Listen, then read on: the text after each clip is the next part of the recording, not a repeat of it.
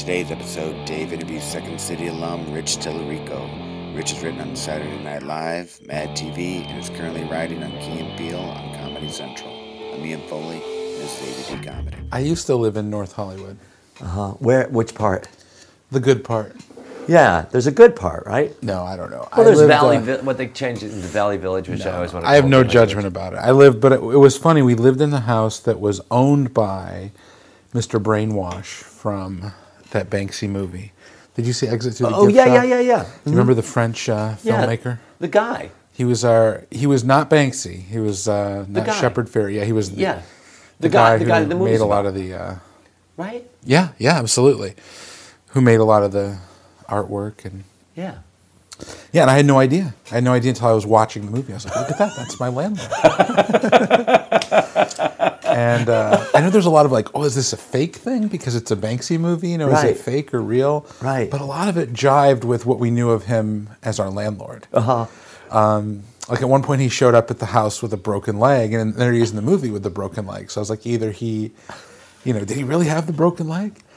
And we would get into fights about him fixing things. Of course you would. And I would be like, Terry, can you come and fix this dishwasher? It's not working. He goes, read your lease. We do nothing. Read your lease. I was like, well, I did read the lease, and it says that we're renting this stuff and house from you, and some of it's not working. So I don't know. The movie had a lot of insight into our interaction with it. I think that everybody would be a lot better if there was, before you rented an apartment, that you watched the movie about the landlord. Oh my God. No, there'd be so many vacancies. There would be. Because it's like, well, what story do you want to tell? And I think a lot of, there's a market for this. Like a landlord, who would you hire to do your movie? Because it really, I don't think you want Tarantino to do your landlord movie. You may want Merchant Ivory to do your landlord. I know that they're probably not doing it anymore because either Merchant or Ivory died. Right? I'm not sure. One of them died. Okay. One of them died. So they're not going to be doing your movie. No. Yeah. Not if they're dead. What? Not if they're dead. That's over. No. Not if they're dead. And my landlord, she's mysterious because she'll say things like, there's a lady that owns this building. I'm like, what do you mean there's a lady that owns this building? Where is she? Well, you just send the checks to me. But who's the lady that owns the building? Well, she's a lady. Does she have a lot of buildings? Oh, wow. So it's like, what lady? Do you think that's all just a buffer? And then she says, well, It's her. when I lived in this apartment, I'm like, when you lived in this apartment, this is your apartment? Who owned the building when you lived in the apartment? And then she lived downstairs. It's like, are you sure you're not the lady and you're just talking like third person about the lady? The story is weak.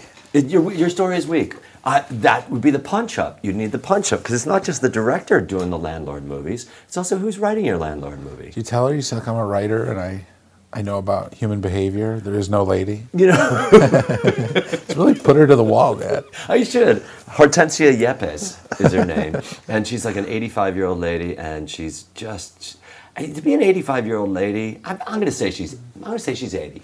And her husband she's of some Latina nature, and her husband looks like he was a Korean War vet and fell in love with his Latina lady, and he takes her all over the place, and he sits in the Chrysler across the street while she comes over, hobbles up the stairs and says, "It's really nice," and I'm like, "Yeah, okay, I need new carpet." It's like, okay, all right, and I think that she talked to Terry about, did you read the lease? We don't do carpet. Yeah. Like, fuck it. How long have you been out here? I've been in LA on and off since 2001. And you came right from Second City here? No. Yeah. So you came here and then went to SNL. Mm-hmm. You were on SNL 2003? 2004 and 5. I got hired at the end of 2003. Mm-hmm. And then I was back in Chicago for about a year and a half. What'd you do there? Lived. I was trying to live in Chicago. I was going to be, Kaczynski, Pesquazi, Jagodowski, Gregoropoulos. I was like, this really would be fun. And I had a lot of fun hanging out with those guys, and Noah and I hung out a little bit and wrote some stuff together. And, right. I just kept getting chances to come out here, so I was like kind of going back and forth. I lived with Alex Fendrich for a while, Second City guy, great guy. So, I Were kind you of fighting coming out here? I was trying to stay in Chicago. I wanted to spend more time there. Why? Personal stuff? Oh, it's great. I mean, it's a great city. It's a great way to live. Yeah. And, I think I also had goals and things that I wanted to achieve and things that I wanted to make, and I felt like I had maybe more opportunity out here. So, But the opportunity arose out here. You know what I mean? there kept being little jobs. I helped a couple of folks with shows that didn't last very long, but I was out here for a little bit for those. And then in 2007, that's when I rented Mr. Brainwash's house. And that's what I was just like, I'll make a full-time leap. So I'm back here full-time again. Right. You're like Tammy Sager and bouncing around a lot, aren't you? Yeah, well, Tammy's like my sister. I mean, we came through Second City together. And we went, I think there was something like her and Rachel Hamilton. I did like the first, 20 or 30 things I did with Second City, I did with them. So those guys are just such a part of that. But Tammy has bounced around a little bit. She's back and forth quite a bit. Well, she's just back moved, in New York. right? Yeah, She's that's just moved right. to New York. So the job of the writer, and especially nowadays, and with Jimmy Fallon moving, with the Tonight Show moving out there, that's really, I think that's a paradigm. I think that's going to change the paradigm, the way that writers, that you guys work, and because it used to be like that, didn't it? Like years ago, you go to New York, you come here. I don't know. Well, I mean, years ago I was an actor, and right, but I'm looking at didn't I'm really looking get at into the writing until about writing. 10 years ago. Okay. So I don't know. For me, it was like, I mean, I would move if there was a cool opportunity to try something. I would move out of the country. I would move to another state. I would go anywhere, really. I feel the same way. yeah, I felt that way about when I went to Boom Chicago, where I went, oh fuck, I could live here. That's so cool. I'd never been. I really wanted to go. Did Matt you Chapman audition? tried to get me to go. No, just to go visit and hang out. Who tried to get you to go? Matt Chapman, who's out there, Right. and Hans Holsen, and just even to go visit. And so many great people came out of there, So many great people came out of there. Well, Jordan. And Jordan, yeah. Jordan came out That's of right. there. And that's where I And met Becky Jordan. as well. And Becky, is Drysdale, Becky yeah. writing, is she still writing? Oh, on yeah, the I show? sit across from her every day. We share an office tell her I said together. hello. I will. I like her Becky, so much. Dave says hi, by the way. Yeah. I guess I could have said that. No. need I one want of it to them. come from you through me. Great. You said it much better than I did. Thank you. I got some notes on it. Whatever. I don't think it's going to make it. But whatever. We're excited that you said it. Or you wrote it. That whole crew and the creative juices that flow in Amsterdam, just by the very fact that it's Amsterdam. These Americans are living in Amsterdam. These Americans are living in Amsterdam in a crazy fucking opportunity. And everybody, for the most part, the producers there go, well, what do you want to do? And you go, okay. And they go, okay. And then you okay. And then at the end of the day, you drink or you hang out or you have some shitty food and you're out of your element. And to be thrown out of your element changes everything. Well, I was just listening to the very great episode that you did with Stephanie Weir before I came over here. Oh, cool. And, she was talking about that her and Dorf had talked about, that sanctuary that Second City provides. And I think you're talking about a similar kind of a thing. Right. Like there needs to be a temple of some kind where everybody can practice and practice together and grow together. And it shows up though, even if there's no formal place for it. That hence Becky's Theater, hence all these indie groups. Right. We were talking about that. What's the name of Becky's Theater? The Clubhouse Theater. Right. And I haven't been there yet, but I'm doing a show there on Friday night. What are you doing? It's a birthday party / show. So What are you going to be doing? I'm doing a show with Craig Kikowski, Bob Dassey, Matt Craig, and Frank Coyetti. Oh, I read about that. And I read about it. What are you calling it? What's it called? It's called the Squirrel Bear Alliance, not because that's what we all look like, I realized, but because there was a show that we did in Dallas. We were all down there together. Right. So the five of us played a show together. And the show was a neighborhood watch kind of a show where there were squirrels and bears that were attacking the neighborhood or something like that. And then we went into the lives of the squirrels and bears, and it was just a very fun show. And we've had a few opportunities to play together since then. So What a crew, man. it's really fun. What a crew. It's really fun to play with my those guys. God. Yeah. I mean, for so many years, I really only played with Craig and Bob. So smart. They're so smart. Like I thought you meant it was so smart of me to only play with them. very smart, very smart. To fuck all the, and no women, really smart. Some women in our group, I guess. There's some female element, I guess. Yes, there is. There is. Yeah. I was thinking Dassey, and then I went, no, that's Kukowski.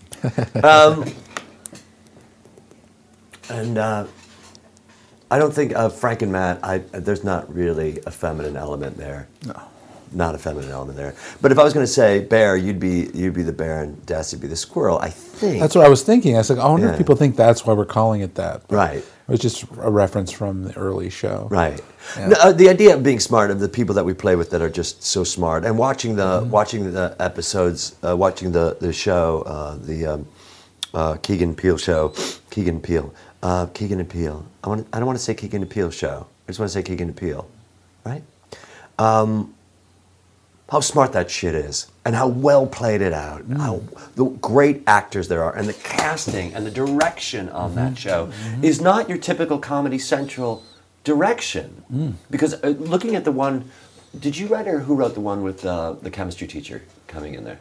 That was me. Was he a chemistry teacher? The substitute teacher who didn't know the names? Yes, that was me. Yeah. So smart. Oh, thanks, man. And the casting on that played it out really well. Oh, those guys were great. They were so underplayed, and nobody's like, "Whoa." It was just beautiful. And when we watch that, it doesn't make me think. And I'm a tough read because I think I'm a tough viewer because I think they went over the top on that one. They went over the top on that one. They went over the top on that one. But I don't notice that on your show, and I think it has all to do with the top down. You know, it seems that way, and I think that the executives are really cool and nice, and they seem to get what we're up to, and want us to do more of it.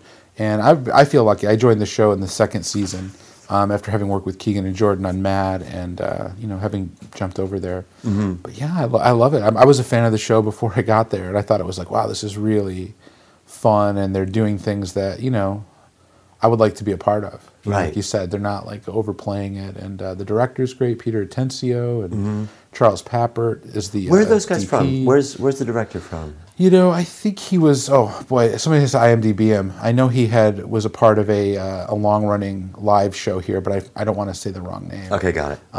But I'd have to look him up. But I know that he came from making films here. I'm not sure how they got started with him. Like I said, I joined them. There's such a light hand it seems like there's such a light hand in a lot of the sketches. Certainly, the sketch with where they're playing. It's on your site where they're playing somebody in the Middle East and checking out the ladies in the burqas. Oh yeah. Was that yours? Yeah. And that's funny because I was talking to my writing class about this. That like, where's your writing class? I just did one in my garage. And I probably won't do one again maybe until next year. Okay. Just like a once in a while kind of a thing. And I do improv class, but I do coach a lot also. But it's also like all that stuff you got listed on your website. Thank you, by the way. But like I was telling my class that if I wrote things that were funny, here, and here, Keegan and Jordan are funny in between all those funny things. And that sketch in particular was one that really the joke of it was written that these guys just couldn't see anything when these women were walking by. That was the main joke. They're Middle Eastern guys and women are walking by in hijabs and full burqas, and the guys can't see anything, so they're trying to make the most out of, bridge of the nose. Look at this. I saw her foot nut, that kind of thing. Her foot nut. So, but then Keegan and Jordan added this whole level, which is completely improvised on the set, of the fact that these two guys had nowhere to put their sexual frustration except onto each other.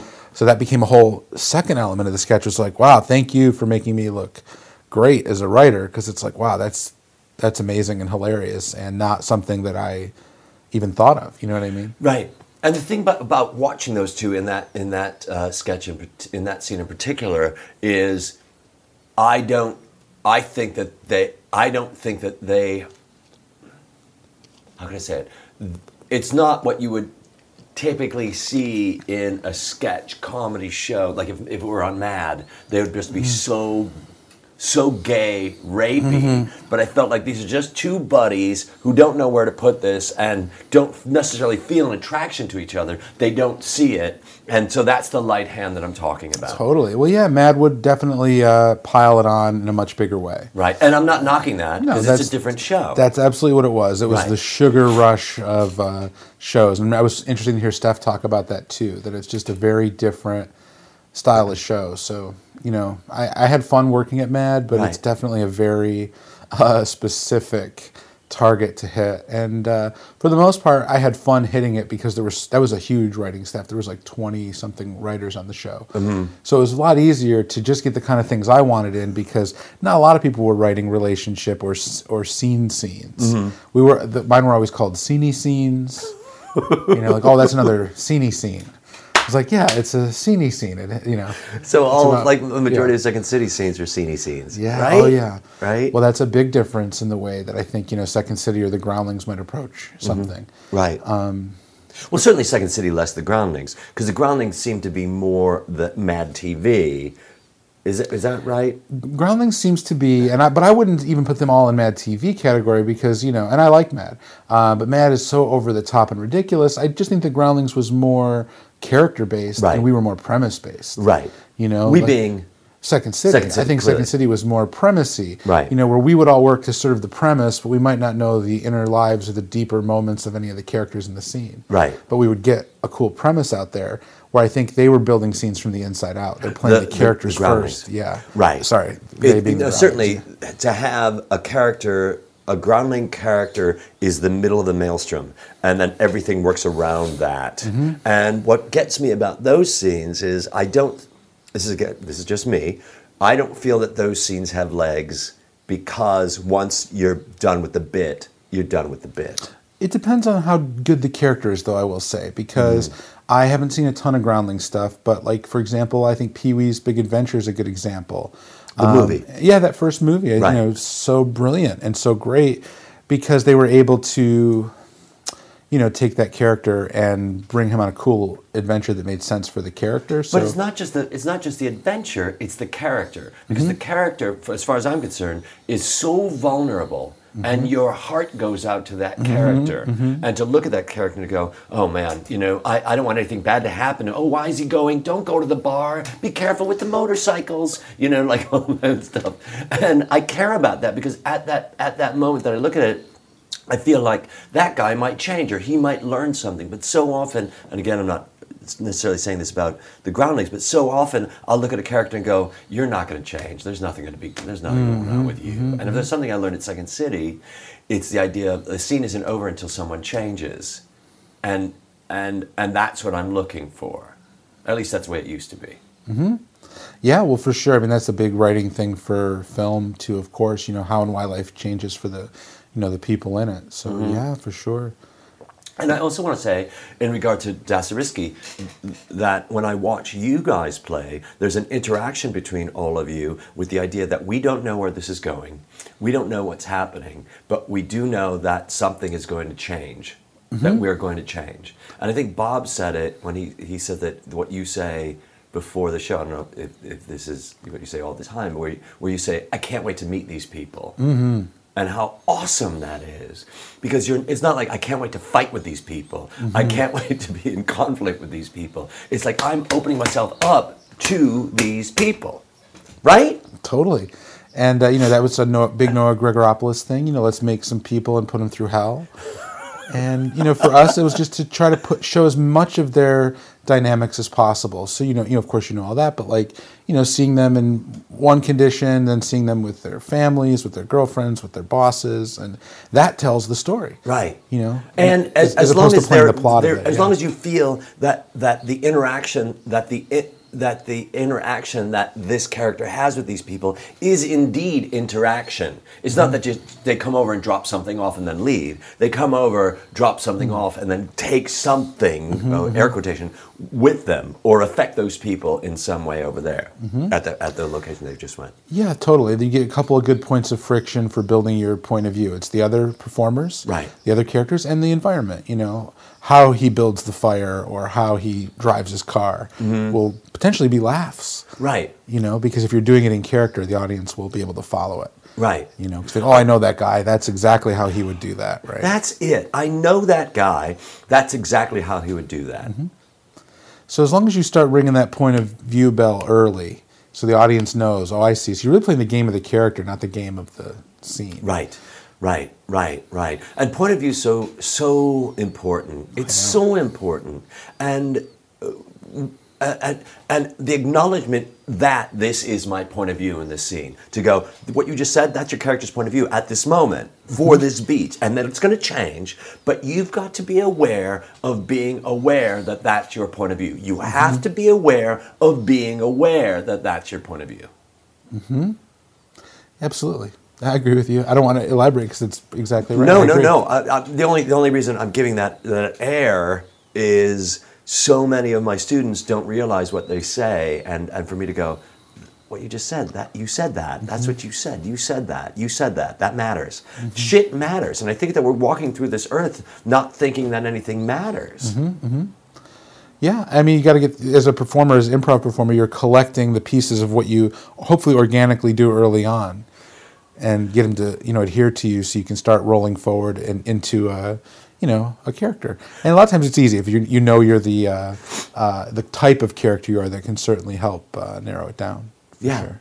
And I call it inventory. The inventory because if you start with zero inventory, and as the scene goes on, you start building the inventory and being aware that this is the shit that we have right now. That's a very nice way to say that. Absolutely. Yeah.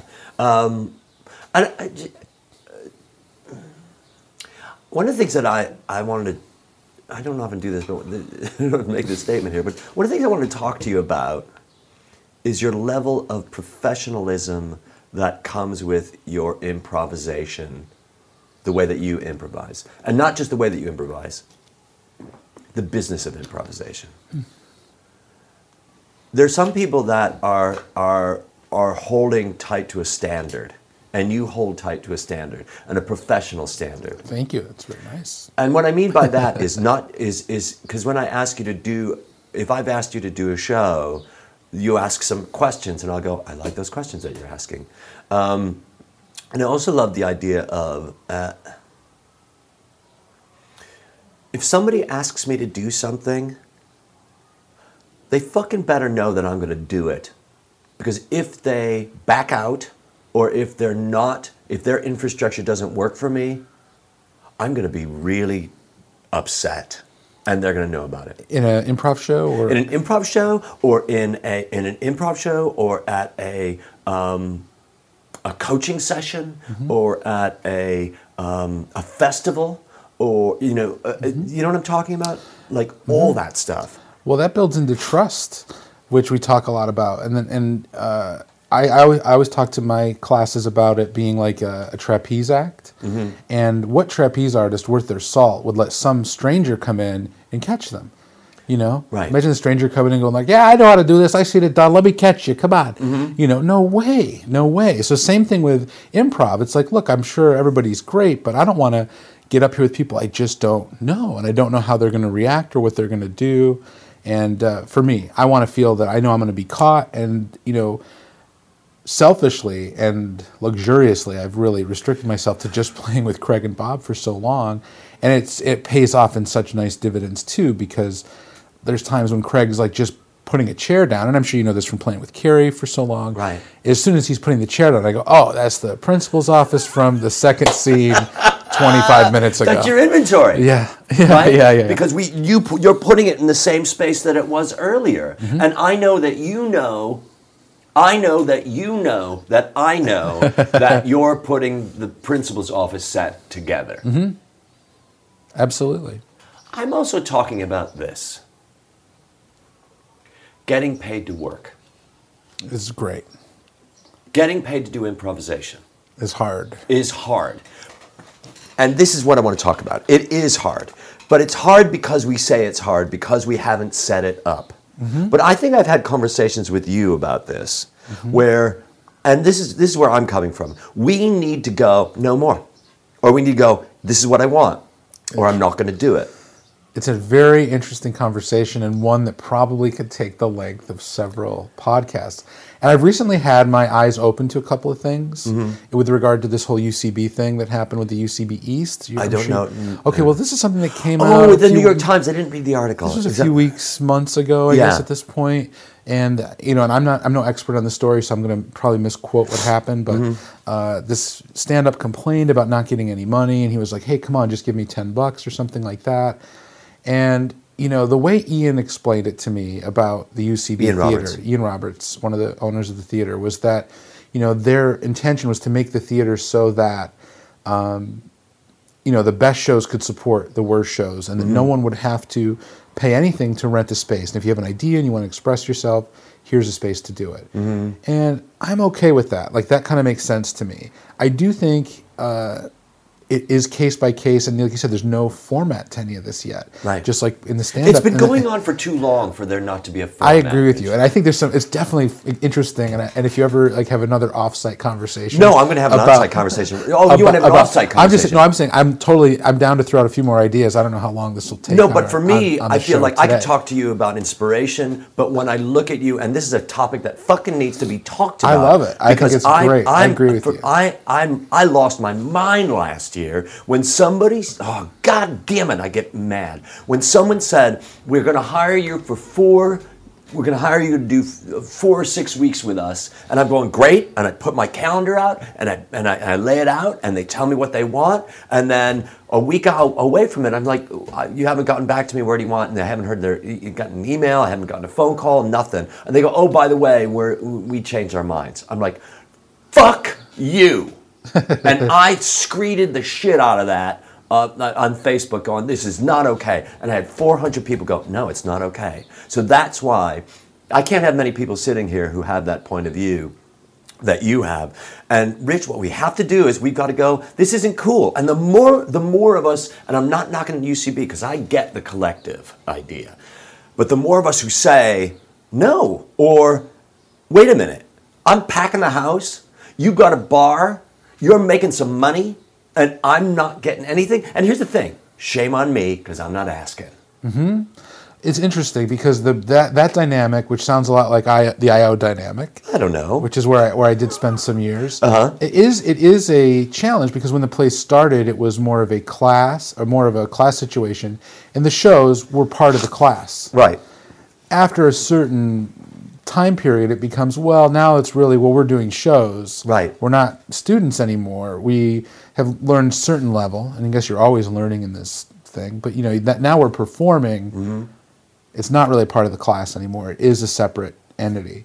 So I agree with you. I think that it should be examined, and it should be on the table, and I know there are some teams that get paid with IO. We were paid with IO for a while, and it took them a while, but they did.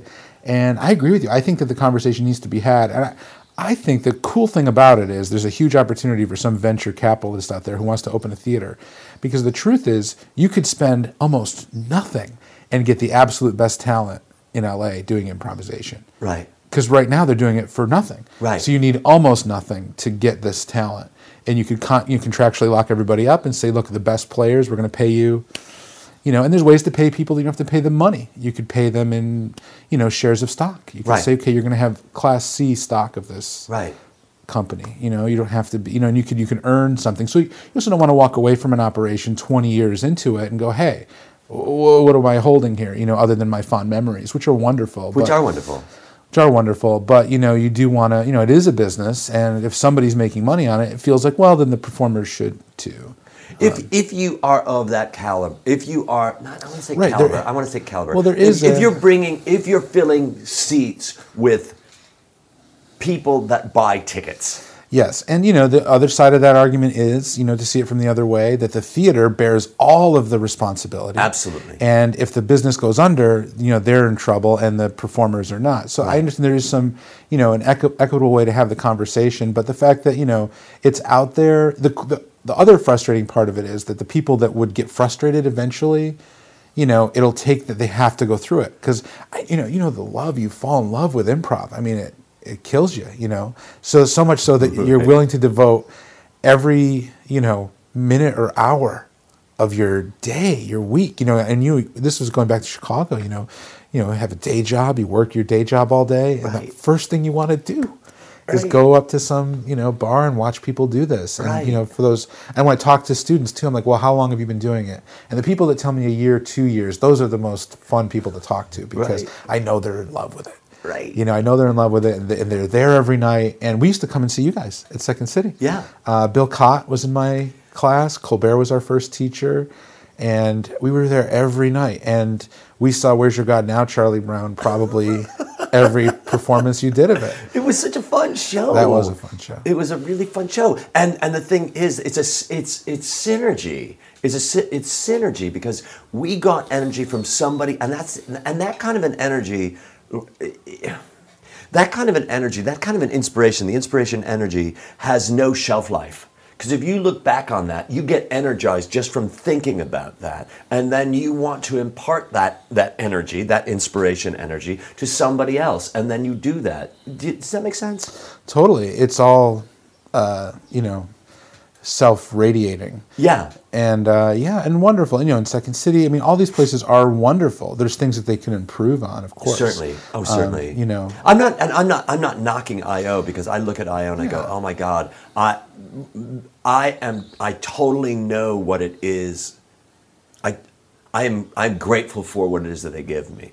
And I don't think that anybody owes me anything. Yeah, I agree. And I think a lot of people will go into going, oh, well, I was like, you know what? They gave you a venue, dude. They gave you a venue. They gave you a place for you to scream your voice. Totally. And if you don't like it, then say something.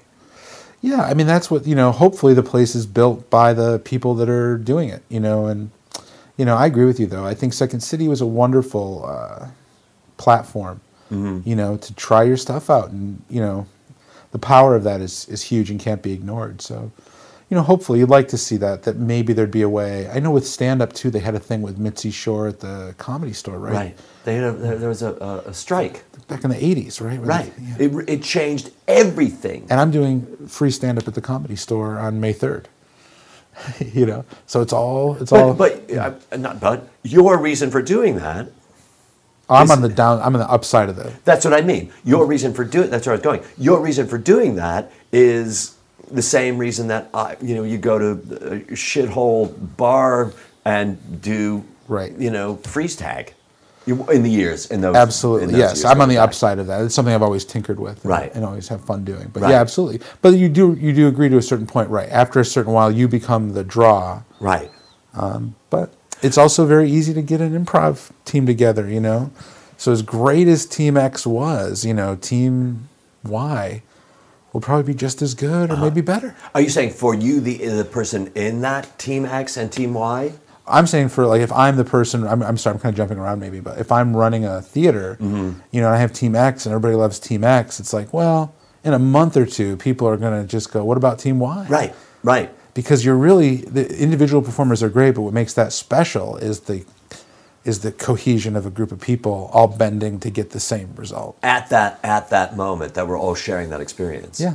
So as long as you can have a group of players that can do that, any improv team at their best is as good as any other. Right.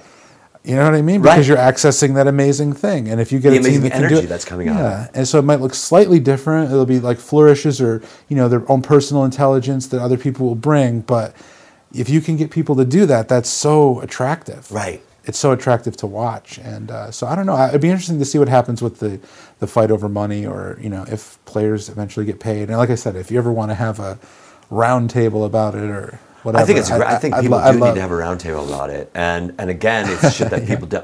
It's only because no one's talking about it. Yeah. And it's an issue for some of us. It's not an issue for all of us. Absolutely. And I don't think that it'd be impossible for everybody to get rich off of it. Right. There are extreme examples where it feels like, the performers, they should get something even towards their team fund. Right. To go towards advertising, poster making, all that kind of stuff. Beer. Paying their coach. I don't even, I understand what you're saying, and even in a joking way, right. Yeah, sure, beer, but not really.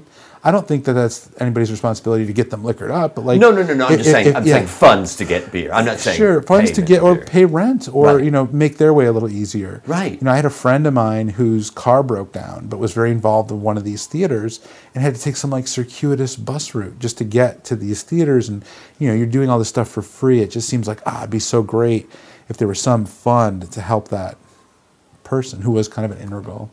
You're a communist. No, but I totally understand that. I hate labels, by the way, but what's that? I hate labels, but But when it works, whatever. Whatever. You don't want one. You got one. That idea of the sense of community also is really an important thing. The sense of community. I remember at Second City, someone's dog was really sick, and they had to help my dog get veterinary help. And the community is just so large here. And when one of us, God forbid, passes away, all of us get together in that time and to go, look at this. Look at the energy that we get from the energy that we get from the energy. Totally. Oh, it's a wonderful thing. And I get sentimental about it. Like even just driving past, the theater, sometimes you'll see, 8 or 10 people standing in a circle behind the theater in some pile of garbage. Right, exactly. Chanting or something. Doing eights. Yeah. And you're like, well, you know what? This is cool because it's Sunday night and these 8 idiots could have been anywhere in the world doing any kind of damage to the world, but they're here. Right. And they're screaming nonsense at each other and they're trying to make it somewhat better, trying to bring some laughter. So right. It's cool. And how big the thing is totally cool. Like it's a great time to be around it. And I know, we've all both felt the results of that. Absolutely. Being able to travel and I'm doing this improv thing. I think you did the Improv Utopia. Did you do that with Nick Yes, Armstrong? I did. Oh, you're doing it. I'm doing that next month. And Nick sells that thing out months ahead of time. Yeah, it's already sold out, and it's been sold out for months. And what does he do? I don't know what he. I did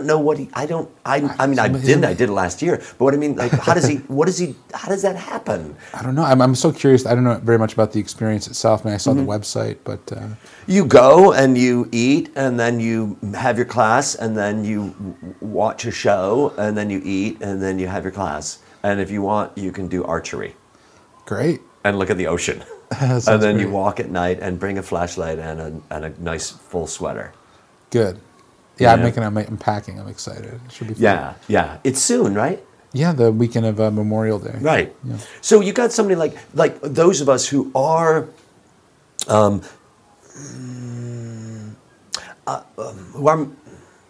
are able to subsidize our life. I'm careful not to say make a living at it, although that's not bad. Who are able to? There are some of us who are subsidizing that because that's the sluice that we went down. Mm-hmm. That to say I travel around the universe, teaching and directing and performing in improvisation, and that's something that I never saw myself doing. Mm-hmm. And that was something that wasn't even available when I first started out. Oh, no doubt. And to look at Nick Armstrong and to go, of course that wasn't there. And he's not doing a festival. I mean, it kind of is a festival, but it's not a festival, it's a camp.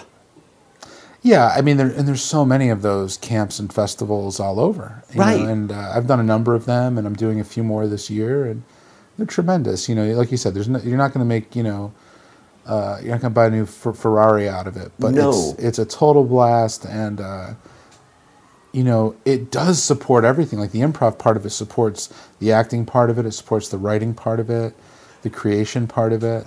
I think a lot of people don't realize that when they first start out. When they first start out, that all those like the improv helps, the acting helps, but it also helps the life part of it all. Mm-hmm. Mm-hmm. The idea that you go, oh, I thought that was going to happen. That didn't happen. Whatever that was. Yeah, having a flexible plan. Having a flexible plan. If you get nothing out of this, at least have a flexible plan. Absolutely. And you think you know where it's going to go, but you're ready to roll with whatever happens. And to look at it and to say, because sometimes lately what I've been doing is I've been doing this. Okay, this is the way that I've been doing this. So I've been doing it this way only because I've been doing it this way. Am I making any sense there? With regard to? I'm going to tell you what. Okay. With regard to that drawer in the kitchen. That drawer's been holding that because that drawer's been holding that. Now, if I look at that and go, well, I could change that. I could change that drawer. That drawer doesn't have to hold that stuff. Uh-huh. Right? Sure. And to look at it and go, okay, I've only been doing that because that's what I've been doing. It's just repetition of it. Instead of going, oh, like if this were an improv scene right now, I'd look at it and go, oh, no, historically I do this, but now I'm going to try that. Am I making any sense here? Totally. So you're talking about finding inspiration to try a new thing that might bring new insight? But throughout my life, like looking here, there's a bunch of boxes here because my uncle had moved out of his house and I've got a bunch of his stuff here. So they're like his furniture is like that chair and that ottoman were his and those any cool thing, that's not mine. So it shakes up my head. And because it shakes up my head, I'm looking at these other things that are in relationship to the head shaking. And the idea of playing with different people, where they think differently and react differently. And so now I'm going to respond differently, but I get to respond differently. Totally. Yeah, and it definitely can open you up to new things, and for sure. Right. And you as a writer, you as a writer coming up with new stuff all the time too, because that's your lifeblood. That's where I've been making my money the last 10 years. Awesome, man. And it's been cool. So, but I really want to get into directing. That's what I would like to try to fuse the acting and writing and do more of that. So I've been shooting a few things and really You shot The Bank thing? What was that? Yeah, you've been on my website. It's so nice. Yeah. Well, no, but I remember when it first came out and I remember watching it then. Did you direct those? I did. I did it with improvisation. I went to my hometown, and that's where that was. And it was so great. And I really would love to go back there because they're so open to us shooting there. And in fact, like here when you try to shoot something, people are viciously suspicious. Right. They know that a film crew will damage their place and leave. They know. So they know the doors are shut. There's no room at the inn. Right. In LA, but somebody ruined it for everybody. In my little town, man, they were. What town is this? It's called Frankfort, New York, 13340, and there are. Everybody was excited that we were coming, and I was like, you don't realize this is just basically like a film school project for me. Like, this is really nothing of consequence. It's not like, it's going to be anywhere. It's just like I'm shooting it to learn how to shoot. But, we got to use the cop car. We used this abandoned bank. That's what that was. We had a factory available to us, which we didn't use, and they were disappointed we didn't use it. They were like, oh, no. So I'd really love to go back. There was so much that we had access to, and we were only there for a couple of days. So we improvised, and those actors were so good. We really kind of found it. That was such a let's just find it. Right. I knew we had the bank. That was the thing that made me want to go there. I was like, we've got this bank, so we kind of came up with a little bit of a story. And, did you have furniture in the bank? There were a couple of pieces, but no, the bank was all kind of torn up, and it hasn't been used as a bank in probably 10 years. So it's empty. It's owned by this construction family that uses it as their offices. And are they Italian? Yes. Yes, they are. I don't know why I thought they were Italian. Yeah. Everybody's Italian up there. Right. Yes. Absolutely. They're Italian. The idea of, but in that you were. I don't want to say realistic because that's not what I'm talking about. But you were open towards the idea of this is going to be. It's not. It wasn't the product that you were looking at. It was the process that you were looking at. That's very true. And I'm more experienced and process based. You've been talking with a friend of mine recently about what we would do if we won the lottery. For me, it would be less about I guess of course I'd like to have a place to live, but more about like what could I do with the money. Mm-hmm. Right. And I guess living somewhere is what you would do with it. But I want to, I'm more experience based, I guess. The interesting thing about what you just said, because when I talk to students about when they come up with money in a scene, it's not the money; it's the person that has the money. Because the money is not going to change. Right. The money is the money. The money is the architecture. The money is the power. But it's what is that person going to do with their money? Their relationship to the money. Totally. And I because I love what you just said, because again, money is process. Money is a means is the means, and the fun of what we do is watching somebody experience the means. Totally. And, for me, it was also a film school thing. I mean, filmmaking is a very expensive hobby. Less so now, but... Yeah, but it's still, I mean, you're right, but if you want to get semi-serious about it, it is not a cheap venture by any means. I might as well take up golf or something. Right, or owning a boat. Right. No, totally a whole new venture, and it takes a lot of hours of learning, and that was a lot of what I was hoping to knock out, was just learn a bunch, to do a shoot that took place with multiple characters, multiple locations, and time passing. Because up to that, everything I had shot has been one joke, one scene. Yeah, right. One location. So I wanted to see, could I string a story together, even if it, wasn't tremendous or anything. But I think we did string a story together. So to me, it was. That idea of stringing the story together, because to also open yourself up to what's adjacent to that which we've just established, and what's adjacent to that what we've established as well. But I think you were following something, and for us, we were following the guy. I said, well, let's just follow this guy around, and we played that improv game with him. Let's see him at home, let's see him at work, and let's see him at play. Right. And that helped us kind of open it up a little bit, and it was a cool, experimental, fun kind of thing to make, but. I think I want to work more with script, where I've done all that thinking ahead of time. I don't know if I'd be open to shooting anything so improvisational. Do you enjoy the process of writing? Do you enjoy that? Yes, I do, actually. The process of writing, though, has a lot of, you need a lot of patience. You have to trust as well, right? To trust it. Sure. Right? Well, I think you need patience in that you can't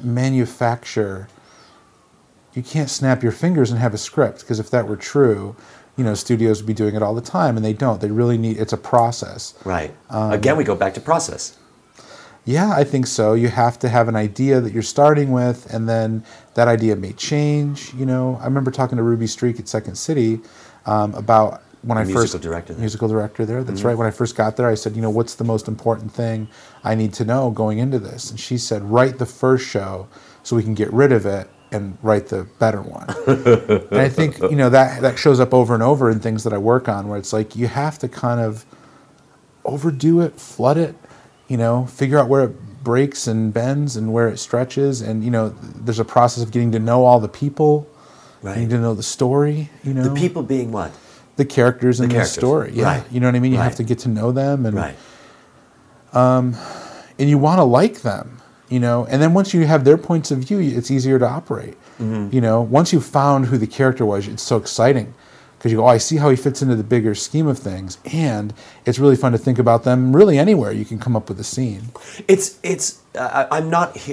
I'm hearing you, and I'm hearing you not say doubt. And because you're not saying doubt, there's a confidence that you have that this is what it is that I'm doing, and whatever is going to happen is going to happen.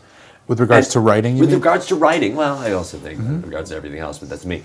With regards to writing, but the idea of once you know your character's point of view and you try this, and you try it, and it's going to take you down a path. And to say it doesn't work, that's not true. It takes you to somewhere else. You've tried that thing. You've learned something from that this element works and this element does not work. Well, there's a lot of different definitions of success. I understand that. So for sure, I agree with you on that. I think, it's a process. You have to figure out everything. As a writer, you're answering every question that could ever come up. Right. And once you have all those answers, you're ready to write. Is that the mental process, or is that the writing process as well? It's everything process. I mean, usually for me personally, I'm usually working on a couple of things at once, if not many things at once. Really? And a lot of times it's drops in the bucket, and drops in the bucket do fill the bucket, as long as you don't add too many buckets or let it evaporate. So you have to be consistent. But have you said that before? Yeah. That's really and there's no shame in taking time to do something. I talked to Ali Faranakian about his theater, and this was early on, and now they're so tremendously successsul. They're trying to stay successful? Tremendously successful. They're tremendously successful. He has if you haven't been to the Pit in New York City, it's tremendous. You walk in, you go, oh my God, this is an improv theater. It seems like a nightclub or something. That's what I'm talking about. You know what I mean? But he's like you in that, there's a way to do it, man. Well, he really, that was the result of him teaching for 9 years, right. And really, starting with the smaller space and building to that space. I said something to him when he had the first space. This was years ago. I was teaching a class there, and I said something like, "This is really cool." I think it was the 5-year anniversary or something like that. Forgive me if I don't have the details right. But he said, I said, "That's great. It's amazing. You've been doing this for 5 years, and you got this great theater, blah, blah, blah." And he goes, "The 5 years would have went by whether we did this or not."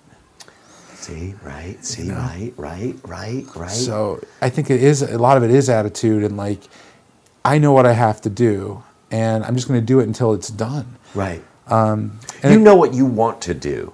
Yeah, I mean, ultimately, I want to write and direct and produce films. But what I'm saying is, you know what you want to do, and you're going to do it. It's not what you have to do; it's what you want to do, and you keep doing what it is that you want to do. Because there is no one thing that you do, though. No, it's a trillion things. Even as an actor, and it's not just like, oh, just act. There's 1,000 things that you have to do besides act. Right. Just to get to the place where you can act. Right. You know what I mean? You need an agent. You need the script. You got to learn the thing. And all that stuff. That's accessory shit. Not to mention the fact that you've got to be at peace with yourself and trust who it is that you are. And you're growing as an actor with everything you do, and you're on that ride for sure. Right. If you're a miserable son of a bitch, you may make it, but there's going to come a point where that well's going to dry up. For me, I look at people and go, okay, that guy is in line for an epiphany and a turn, because there's going to come a point where nobody's going to want to work with that person anymore, because they're not at peace with who it is that they are, and they've got to be at peace with who it is that they are. And I like to surround myself with those people because they motivate me, and I'm inspired, and I need to be inspired. Yeah, no, that's cool, and that's what this show is about, right? Sharing.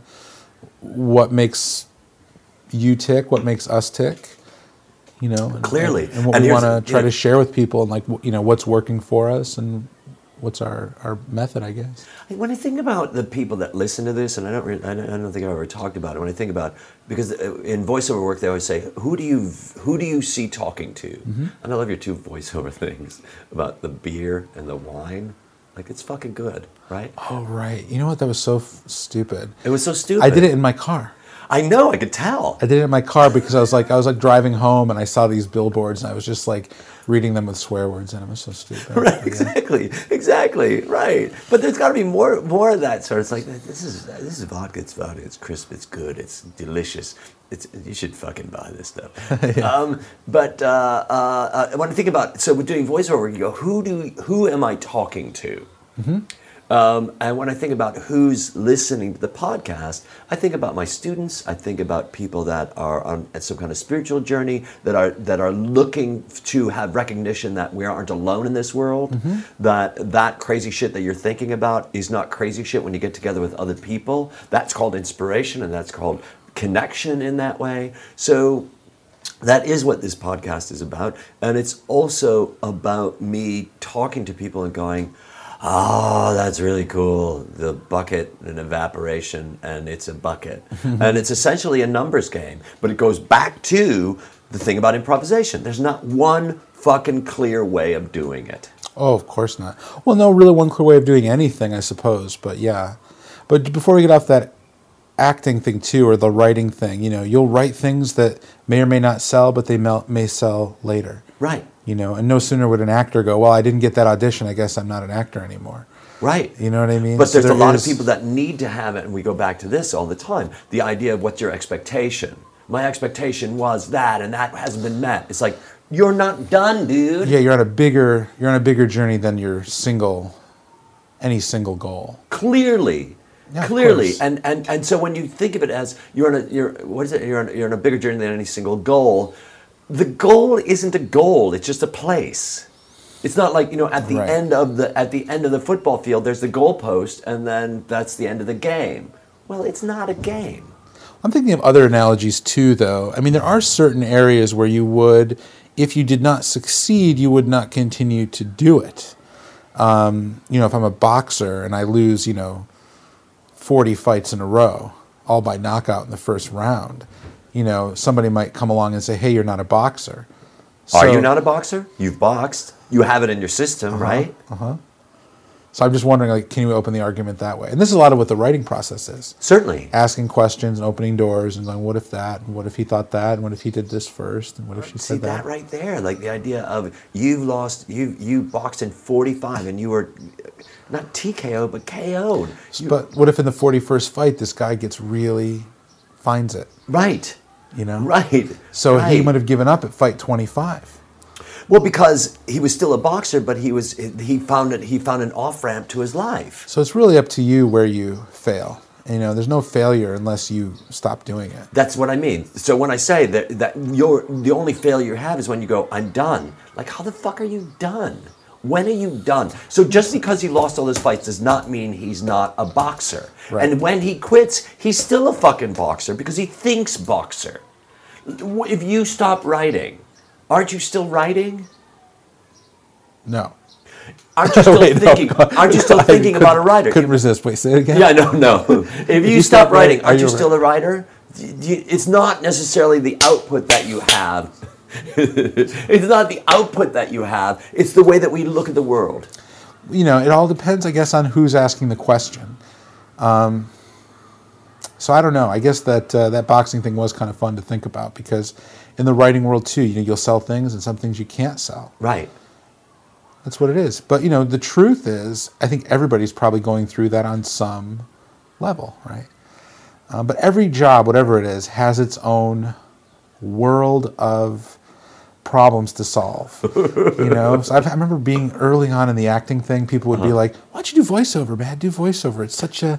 Why did you just do that? You know, or not criticizing my acting. I was just saying, like, people thought. I had friends suggest to me, you know, I heard that you just make millions of dollars and you do it in your bathrobe, you know, and all that kind of stuff. And I was like, yeah, but that's a whole nother world. Right. That's a whole nother career. You got to get a voiceover agent. You have to have, you know, the samples. You have to work on your technique. I mean, it's a whole nother thing. So that's a bucket I didn't want to add to my. You know, to your inventory. Yeah. Maybe people were telling me that because they were like, they didn't like my acting. But I don't know. Okay, let's be finished there. Dave, thank you. Thanks for having me. Thank you for listening to the ADD Comedy Podcast. For Dave Rosowski, I'm Ian Foley. For more information on ADD Comedy, you can visit our website at www.theaddcomedytour.com. You can also follow us on Twitter at ADD Comedy Pod. If you're in the Los Angeles area and you're interested in taking a class with Dave, you can find that information at his website at www.davidrozowski.com. Sound services for the ADD Comedy Podcast was brought to you by Post Apocalyptic.